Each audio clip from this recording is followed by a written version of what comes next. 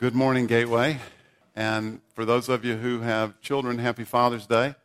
But, you know, all of us have a profoundly good Heavenly Father, right? Gateway, this is George Kahungu. And George... Good morning. I don't know what that is. And George is in the United States under difficult circumstances, having come from Burundi and having experienced, I think it's fair to say, the worst, most horrific ethnic crisis in at least the 20th century, and personally experienced some of the sacrifice of that.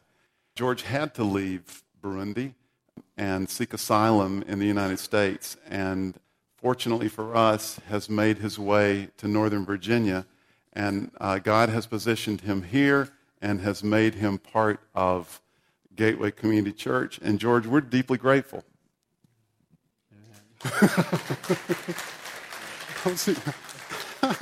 I was expecting you to have something profound to say. I don't think so. Okay. That's probably because English is George's fifth language. Is that right? Yes. Okay. George, do you have any idea, I didn't tell you this, but do you know how to say, peace of the Lord be with you in Kurungi? I don't know. Well, figure that out and let me know, because we'll... Oh my gosh. Let's pick another language. How about, is it easier in Swahili? That's kind of the same thing. Yeah. Same thing. Amani aishi na Mungu. Okay, all of you, I'm kidding.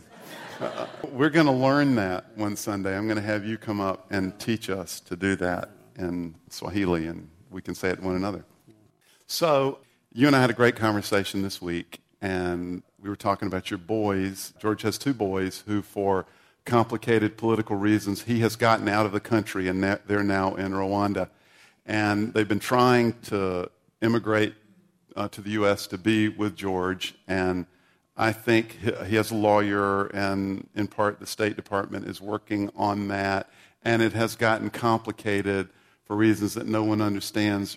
Rwanda, instead of just dealing with the U.S., decided that they needed to deal with Burundi, who wants to have nothing to do with George. So they contacted Burundi and asked for the boys' records, which was a mistake.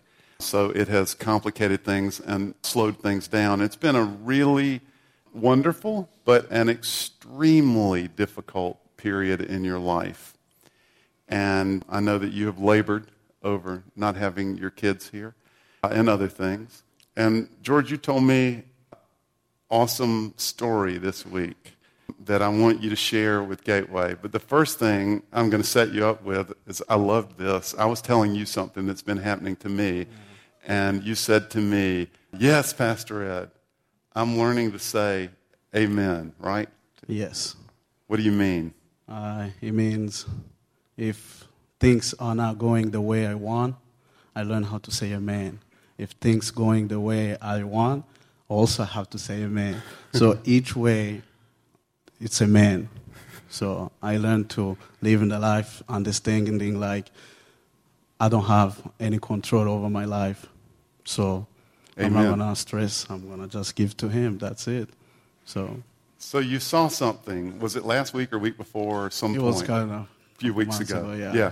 Months ago. Okay. Yeah. All right, I'm behind. So you saw something that kind of, God taught you a lesson through this little visual aid. So what happened? Yeah, so it's kind of, I was finished to work, and my lawyer was already contact me, tell me like that something have been changed. So we're going to have a time to talk about it when you finish to work. And I said, what is it? So she explained me all the detail about the embassy issues, what's going to happen with my kids. It might take longer time what I thought. And I was kind of angry because I feel like I'm keeping going back. I never get raised or finish what I supposed to be. I've done what I supposed to be done. And I went to work, I worked at the park. In Leesburg? Yes. Yeah. It's in Sterling. Okay. Cascade Road, yeah. I can't keep up with it. So I went to work, and I said, because I was kind of angry, I said, you know what? I'm going to keep my anger for my job work. So let me go work and finish everything. And I went to the park. By going to the park, I saw these two people. It was a mom and her daughter was doing kind of homework at the park or the pavilion. So the mom having a book and her daughter was kind of constantly doing the exercise. And the mom was every time keeping looking to what the kid is doing. And I feel like, gosh, this is my message right here. And I feel like it's kind of God. He got the book of our life. Any exercise you're going to do in this life, he got the book of all the answers you're looking for. But the only thing he have to do is keeping looking. Did he do right? So it means he care. Sometimes we lose that focus to think, is it God is close to me? Or did he understand what I have been through? Did he understand my... Oh, yes, he does. He just wants you to go through that exercise. Just finish it. Make that effort to do exercise. That's kind of the mom. She had the answer what the kid was doing. That's what she was looking maybe to see if what the book say, that's what she's doing. Let's pray. Father, I pray that you would help us to live, amen, to whatever you're doing, whatever you ask of us. This morning we bring our hurt and our confusion and our anger and our joy and our delight and our brokenness and our put-togetherness and our weaknesses and our strengths, and we lay them at your feet. I ask, Lord, that today you would remind us powerfully, that you'd speak to our hearts, that you would stir us literally to take deeper steps into obedience. Clearer picture of what it means, a clearer understanding, but also just the inspiration to say yes, to say amen. No matter what the circumstances are today, that we would say amen. In the strong name of Christ our Lord. And all God's people said, amen. Thank you, George. So the next time we say that, let's remember Jesus, but let's remember George as well. We're starting a new series today that will focus on the early life of David. As I said, we're calling this series of conversations Devoted. And we're looking at this, I think, to give you a sense. Acts 13, the author is writing, and he recalls that God said of David that David would be a man after God's own heart. He would be a man whose heart was given to God in perhaps a unique way. So we have much to learn from David. We're going to learn what devotion to God looks like. Now, this is always critical for us to know what it means to be devoted to God, but this is especially critical for us collectively right now at this time in the life of our church.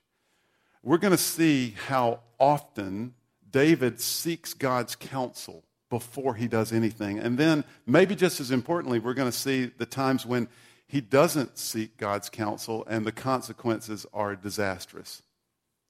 We're going to get a special bird's eye view through this series of the sovereignty of God.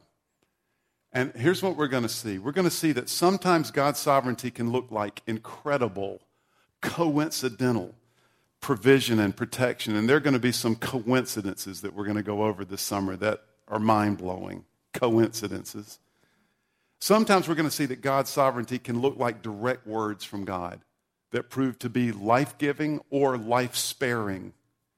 And sometimes God's sovereignty can look like David dodging a spear.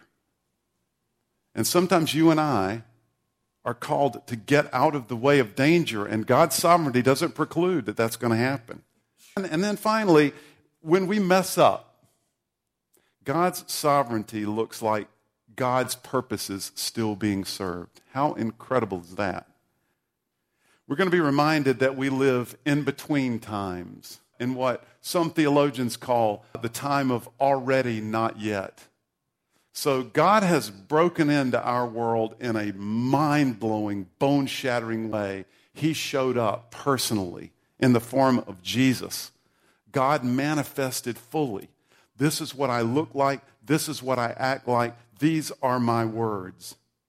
And yet, we're not completely on the other side of what we're going to be, what we're ultimately going to be.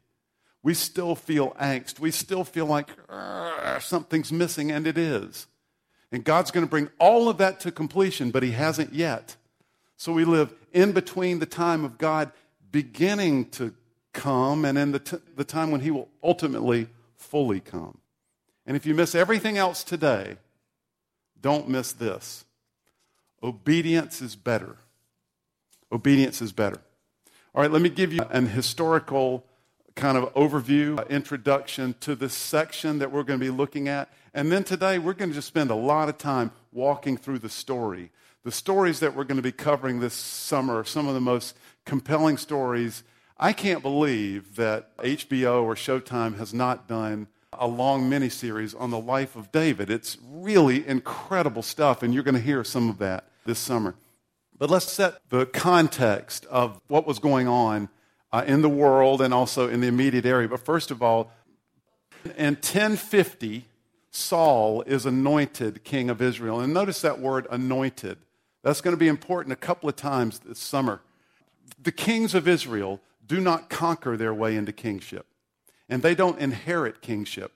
This is because, principally, God is their king, and the prophet is the man of God is their primary representative.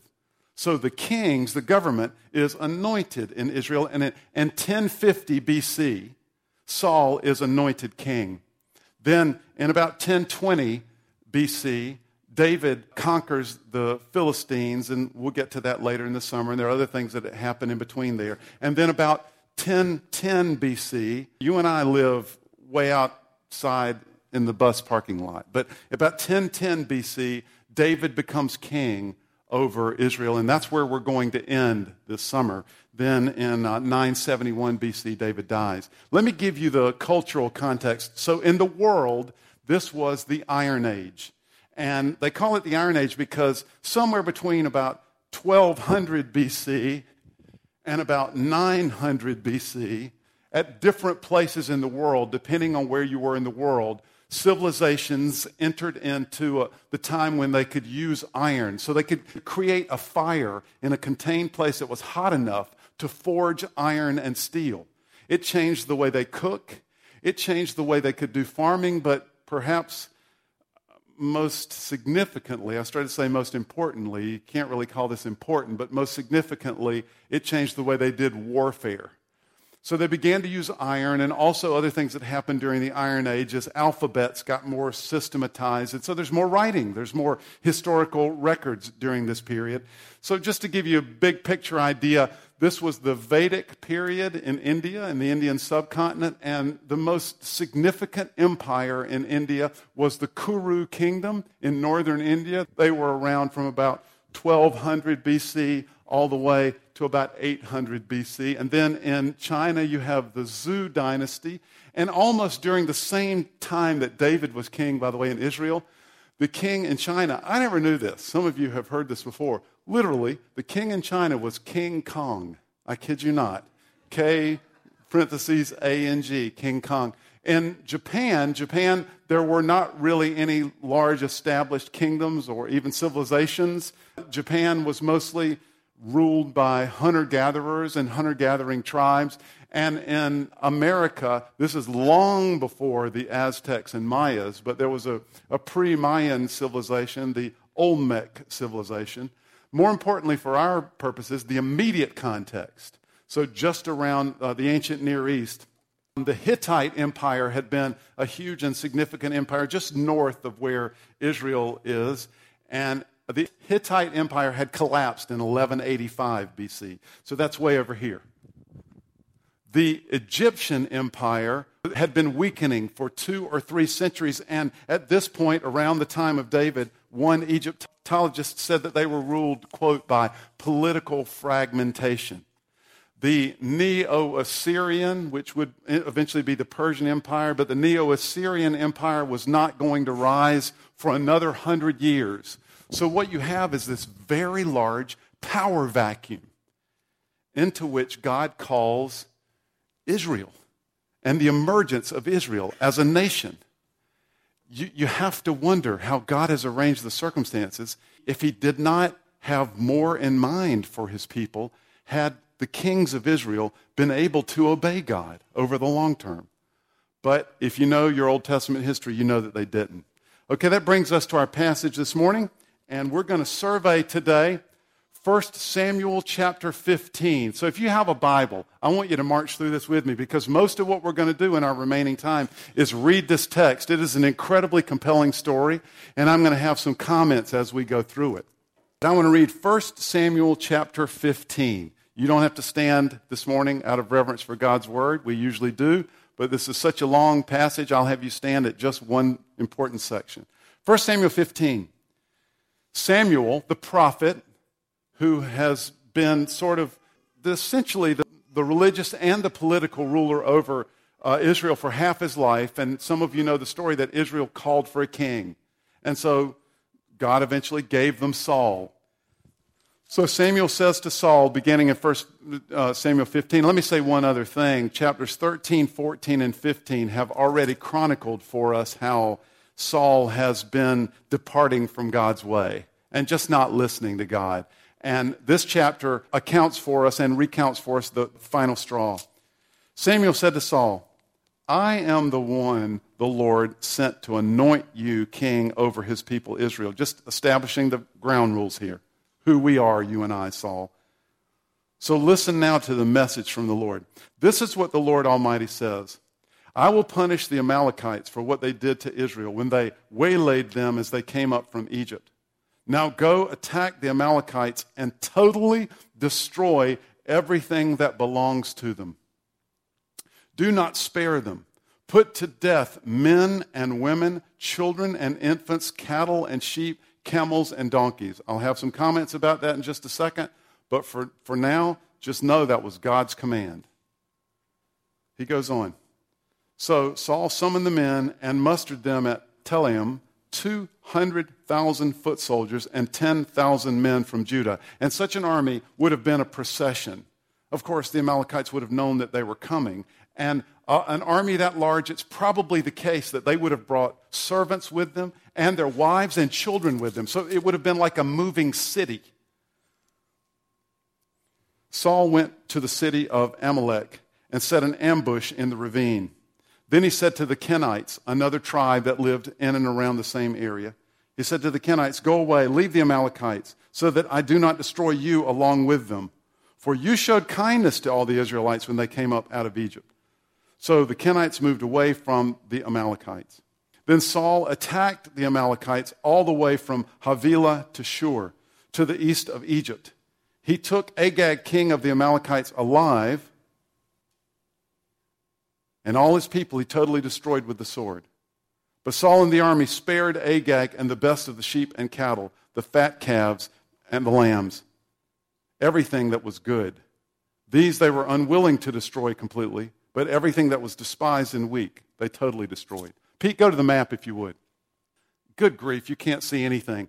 But you see the blue, that's the Jordan River Valley, the Dead Sea there at the bottom. And if you look way down at the bottom, Amalekites, that's the region of the Amalekites. If you keep going further south, you get toward Egypt. So Saul has traveled from, Jerusalem is sort of the lower middle of the screen, if any of you can see it. And Saul has traveled down from there, down past Carmel, which will come up in a second here. And here's Carmel, and here's the Amalekite region over here. The Kenites were mostly in this area, but also over here somewhat. And both of these were semi-nomadic tribes. So they didn't have established cities so much as they just roamed the area. The Amalekites have appeared already 4 or 5 times in our story, in the story of Israel's history, and principally when they were making their way out of Egypt up toward the Promised Land for no reason. The Amalekites don't live in the territory toward which children of Israel were headed, but the Amalekites attacked them and ambushed them, and they lied and manipulated. And God says at one point of the Amalekites in Exodus 17, God says, I will completely blot out the memory of Amalek from under heaven. Well, at this point in Amalekite's history, the chickens have come to roost, so to speak. comment here about holy war. That term is never used in the Old Testament, but there are some prescribed conditions for warfare in the Old Testament. Number one, God himself initiates the conflict, and God ensures the success of the conflict, and these battles become acts of worship. They're complete with singing, there's sacrifice, and various other cultic rituals that go on before and after and during the warfare itself.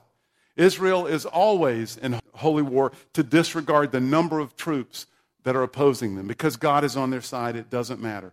Usually, they are instructed to execute complete slaughter because these were acts of judgment. In fact, the word meaning totally destroy, it appears 8 times in 1 Samuel 15. I know this can be confusing to some of you. Why is it that God would do this? The only way that I've been able to make sense of it is to recognize that this is an act of judgment. Because as a people, sometimes our disobedience, our disconnection from God, our violation of our relationship with God gets to the point that God's patience runs out. So this is one of the things that you and I have to take away from a section like this where God is telling Israel to go completely and utterly destroy a people group. Sometimes God's patience runs out. God is not eternally patient. Okay, let's go on. And I think the next slide brings us back to the same scripture point. Verse 10. Then the word of the Lord came to Samuel.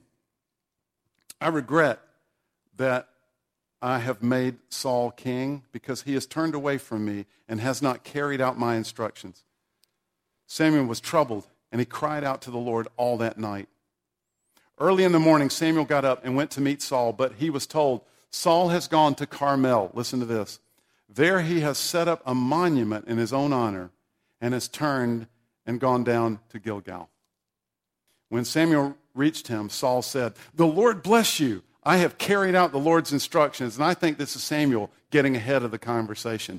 This is subterfuge. This is manipulation. This is one of those kinds of conversations where somebody comes into your life and into your space and you know it's going to be bad. So you want to get ahead of the conversation. So you're the first one to speak. Hey, how's it going? Yep, cleaned up the house just like you told me to.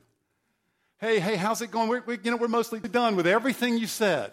So we're on it. Yeah, come on in. Hey, welcome. Continues. Samuel said, my favorite verse in the entire Bible. What then is this bleating of sheep in my ears? What is this lowing of cattle that I hear? If I'm blessed and if you've done everything the Lord commands, then what are these animal noises? Saul answered, the soldiers brought them from the Amalekites. They spared the best of the sheep and cattle to sacrifice to the Lord your God, but we totally destroyed the rest. In other words, first, he blame shifts. It was the woman you gave me, God. We've been doing this from the first. Oh, yeah, the animal noise. The soldiers decided that they would save those, and now he justifies. And besides, they save those so we can sacrifice.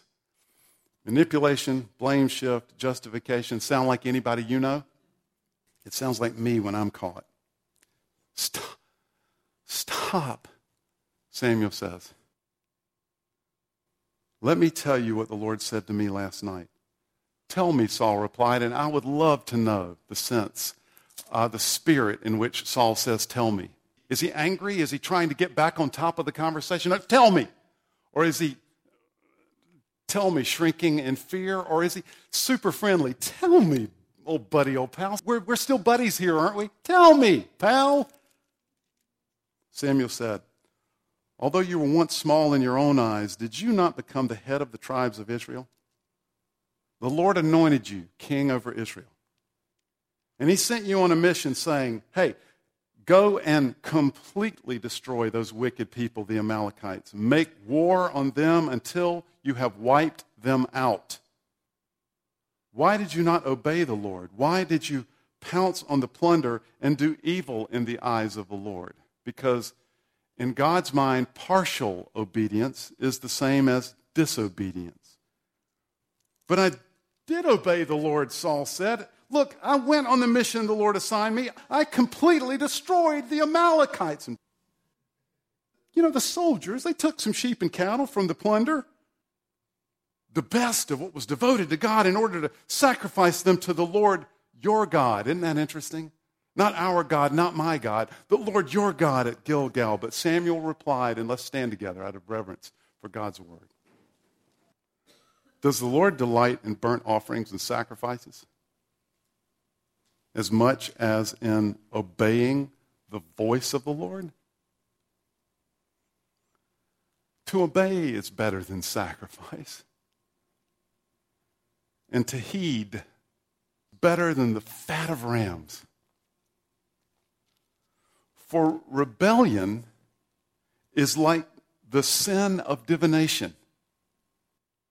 You might as well be going and bowing before another altar and asking that God to do for you what you want that God to do for you, as if that God has any power to do anything for you. You might as well do that if you're going to disobey. They're the same. And arrogance like the evil of idolatry. Because you have rejected the word of the Lord, he has rejected you as king. You may be seated. Then Saul said to Samuel, follow this carefully. Then Saul said to Samuel, I have sinned. I suspect, what we're about to read here, I suspect if Saul gets this right, this entire period of history might have read differently. Who knows what God would have done? Certainly, God would have positioned himself in his connection with Saul very differently. Perhaps he would have done something different with Israel. I have sinned. I have violated the Lord's command and your instructions because I was afraid of the people, and so I gave in to them. Listen, I added the word because there. I don't know why. This is the NIV, New International Version. I don't know why they have left this out. The English Standard Version, New Revised Standard Version, most of the English translations put in there a for or a because. There is one in Hebrew. I assume that the NIV has left it out because they think it's assumptional. I've sinned, I've violated the Lord's command and your instructions because, or for, I was afraid of the people. And so I gave in to them. Now I beg you, forgive my sin and come back with me so that I may worship the Lord. But Samuel said, I will not go back with you. You have rejected the word of the Lord, and the Lord has rejected you as king over Israel. I'm going to read you what one commentary said about Saul's confession. I think this is a perfect summary. His confession is coerced by the prophet bit by bit. And even then, it is disingenuous. He acknowledges wrongdoing instead of repudiating it. Let's say that again. He acknowledges wrongdoing instead of repudiating it. Saul regrets his actions because they leave him vulnerable, not because they were self-destructive and offensive to his God. He goes on, his I have sinned is followed by an unfortunate because. So, hint, if you're ever apologizing to your husband or your wife, if you're ever apologizing to a neighbor or a coworker, don't ever say, but, or because. You've just undone your apology. Let me continue. He sinned because he, quote, was afraid of the people, almost implying it was their fault. Our reading of Saul will reveal that he was more concerned with placating Samuel and the people of Israel than he was with seeking forgiveness and restoration from Yahweh. Verse 27, as Samuel turned to leave, Saul caught hold of the hem of his robe, and it tore. Samuel said to him, not ever wanting to miss a teachable moment, Samuel said to him, the Lord has torn the kingdom of Israel from you today and has given it to one of your neighbors, to one better than you. He who is the glory of Israel does not lie or change his mind, for he's not a man that he should change his mind. Saul replied again, he's making another attempt, I've sinned. But please honor me before the elders of my people and before Israel. Please, Saul, I've sinned. Okay, I've sinned. But help me look good in front of the people. Come back with me so that I may worship the Lord your God. So Samuel went back with Saul. And Saul worshiped the Lord. Then Samuel said, after this time of worship, bring me Agag, king of the Amalekites. Samuel is a dude. This is not going to go well for Agag. Agag came to him confidently thinking, surely, I've been in the court for a few days. All is copacetic. I just watched Saul manipulate Samuel. I'm going to go do the same thing. But Samuel said, Agag, just like your sword has made women childless, so will your mother be childless among women. The next Mother's Day is not going to be happy for your mom. And Samuel put Agag to death before the Lord at Gilgal. Then Samuel left for Ramah. This is just a tragic ending. But Saul went up to his home in Gibeah of Saul. Until the day Samuel died, he did not go to see Saul again, though Samuel mourned for him. And the Lord was grieved that he had made Saul king over Israel. Obedience is better. Obedience is better than money.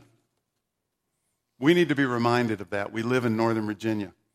We live in the first, second, or third, depending on what magazine you read, wealthiest county in America. If you live in Fairfax County, you also live in the first, second, or third wealthiest county in America. Obedience is better than money.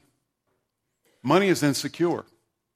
Diane and I don't know anything about this, but some of you are wealthy enough that you know what it's like to invest in the stock market. You experienced 5 or 6 years ago. You saw what happens to your money.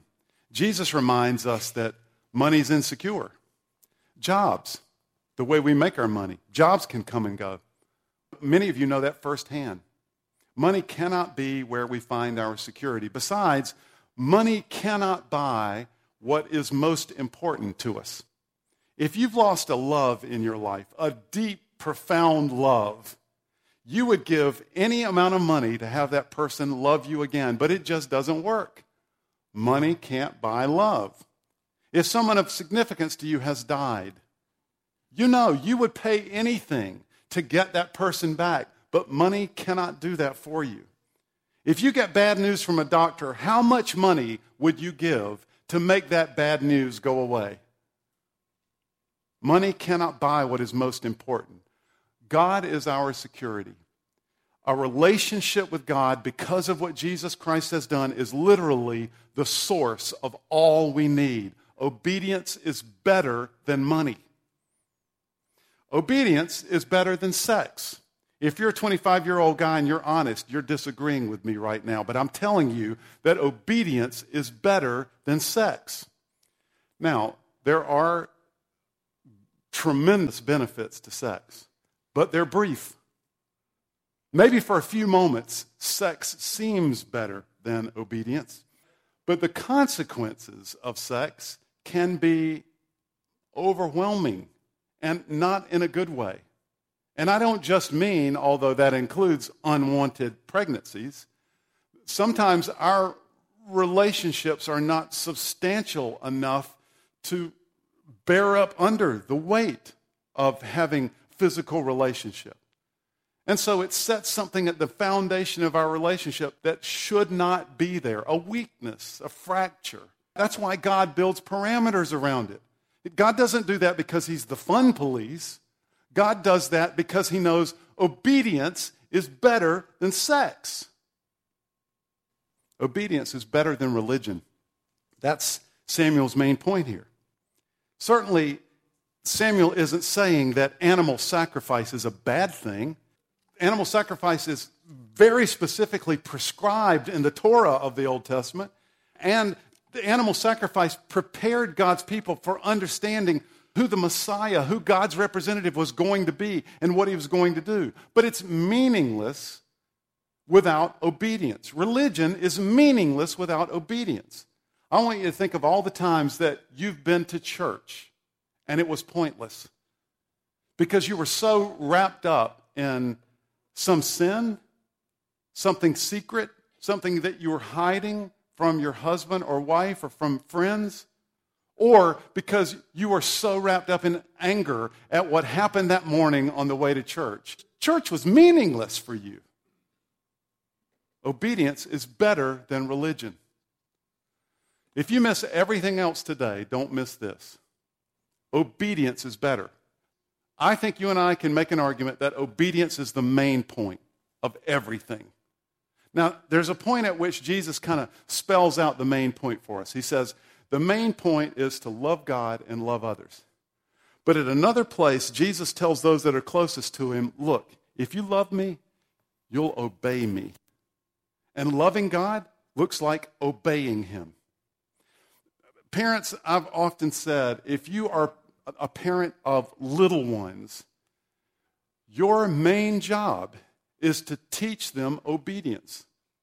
And we don't teach our children obedience because we're embarrassed when they don't obey in the grocery store. We don't teach our children obedience because it's just too much of a hassle trying to keep up with them.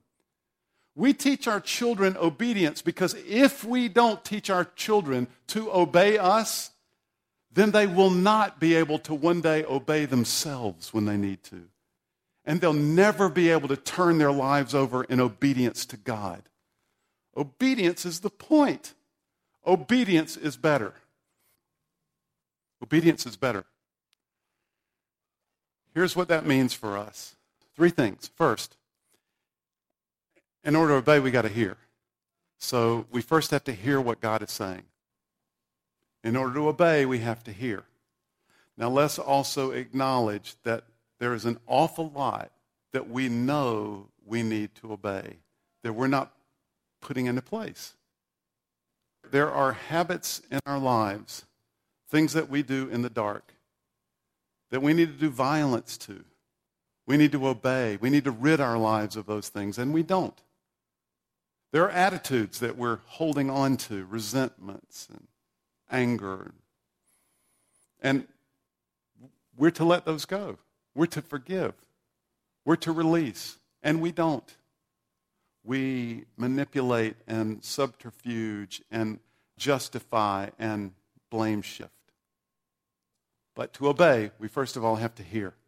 We need to learn, you and I, how to hear from God. We're going to see this in David this summer, how often he seeks God's counsel. We're going to observe as we go through this story, there are times when David specifically will ask of the Lord. He's about to do something significant, but first, he wants to know what God's counsel is. And so he seeks God's counsel, and we're also going to see the negative side of that. We're going to see times when David does not seek God's counsel. He seeks his own counsel, and the results are devastating. David ends up in Shadowland. He ends up in a very murky place, and there are negative consequences for all those around him. I want to recommend some resources for you, and if you want to hear any of these later, email me and I'll let you know. But summer reading this summer, let me recommend some authors and some resources to you. Hearing God's Voice by Henry Blackaby is an excellent resource. There's also a long 15-week intense study that will help you hear from God by Henry Blackaby called Experiencing God. Terry Eagle, Terry and Tim had a grandchild this week, by the way, so they're not here today. They're with their son and daughter. Yes, their son and daughter down in Radford. But when Terry comes again, tell her you want your small group to do that this fall. Experiencing God by Henry Blackaby. A second resource would be Bill Hybels. He's written 2 very easy-to-read books, The Power of a Whisper, that talks specifically about hearing from God, and then another one, Too Busy Not to Pray. Make one of these your summer reading. Or let's give 2 more. Philip Yancey is one of my favorite authors. He's inspiring and he's very easy to read. He's got a book called Reaching for the Invisible God, which talks very frankly about how hard it is to build a real connection with God when it so often feels like you're reaching at thin air. And he offers some solutions. And then finally, Prayer, Experiencing Awe and Intimacy with God by Tim Keller. I encourage you to make one of those your summer read this summer, because obedience means that we first of all got to hear, and you and I need to be trained in the art of hearing from God. Secondly, speaking of getting into trouble, obedience means that when we get into trouble, we repent wholeheartedly. We stop. We change direction. I suspect that there are several someones here today who are getting into trouble. You're getting into a relationship that you should not be getting into. You're hiding information from your husband or wife. You are pursuing your lust on the internet. You are manipulating or blame shifting or subterfuging. I know that's not a verb, but we just made it one. And you need to stop. Now, I know it's not that easy, but it kind of is. Do whatever you must to stop.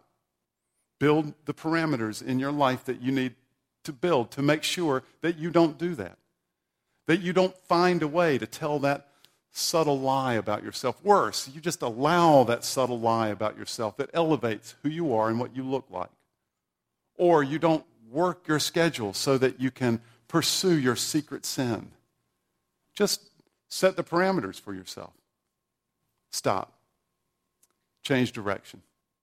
Finally, obedience means we have to say amen. No matter what news you've heard in the last month, no matter what's going on in your life today, no matter where you are with your job or your career or your health, no matter where you are in your relationships, obedience today means saying amen to whatever God is doing and whatever He's asking, even the trials. Obedience means trusting that God knows better, that He has a will and a way, and that He's working it out. Let me end. Samuel replied, "Does the Lord delight in burnt offerings and sacrifices as much as in obeying the voice of the Lord? To obey is better than sacrifice, and to heed is better than the fat of rams." Let's pray. Father, we ask today that you would stir our hearts, and I pray that you will. I pray that you will continue to have this stew, to have this percolate. I pray that you will massage this truth into our hearts and into our lives, that obedience is better. No matter what the alternative is, obedience is better. I also pray, Lord, that you would give us the courage today to obey whatever the next step is, that we would say yes today. And honestly, Lord, many of us know the next step. We may not know the third step or the fourth step, but we know the next one. I pray that you would help us to say yes to the conversation that we need to have, or to say yes to building the accountability that we need in our lives, or to say yes to stepping in with you, or to say yes to letting go of anger and justifying ourselves, making ourselves the victim. I pray, Lord, that today the posture of our heart and our lives would be amen to whatever you're doing. We receive it knowing that you will walk us through it. We're your people, Lord. Hear our prayer. In the strong name of Christ our Lord we pray. Amen. Thank you so much for coming. We'll go in peace, and those of your dads, happy Father's Day.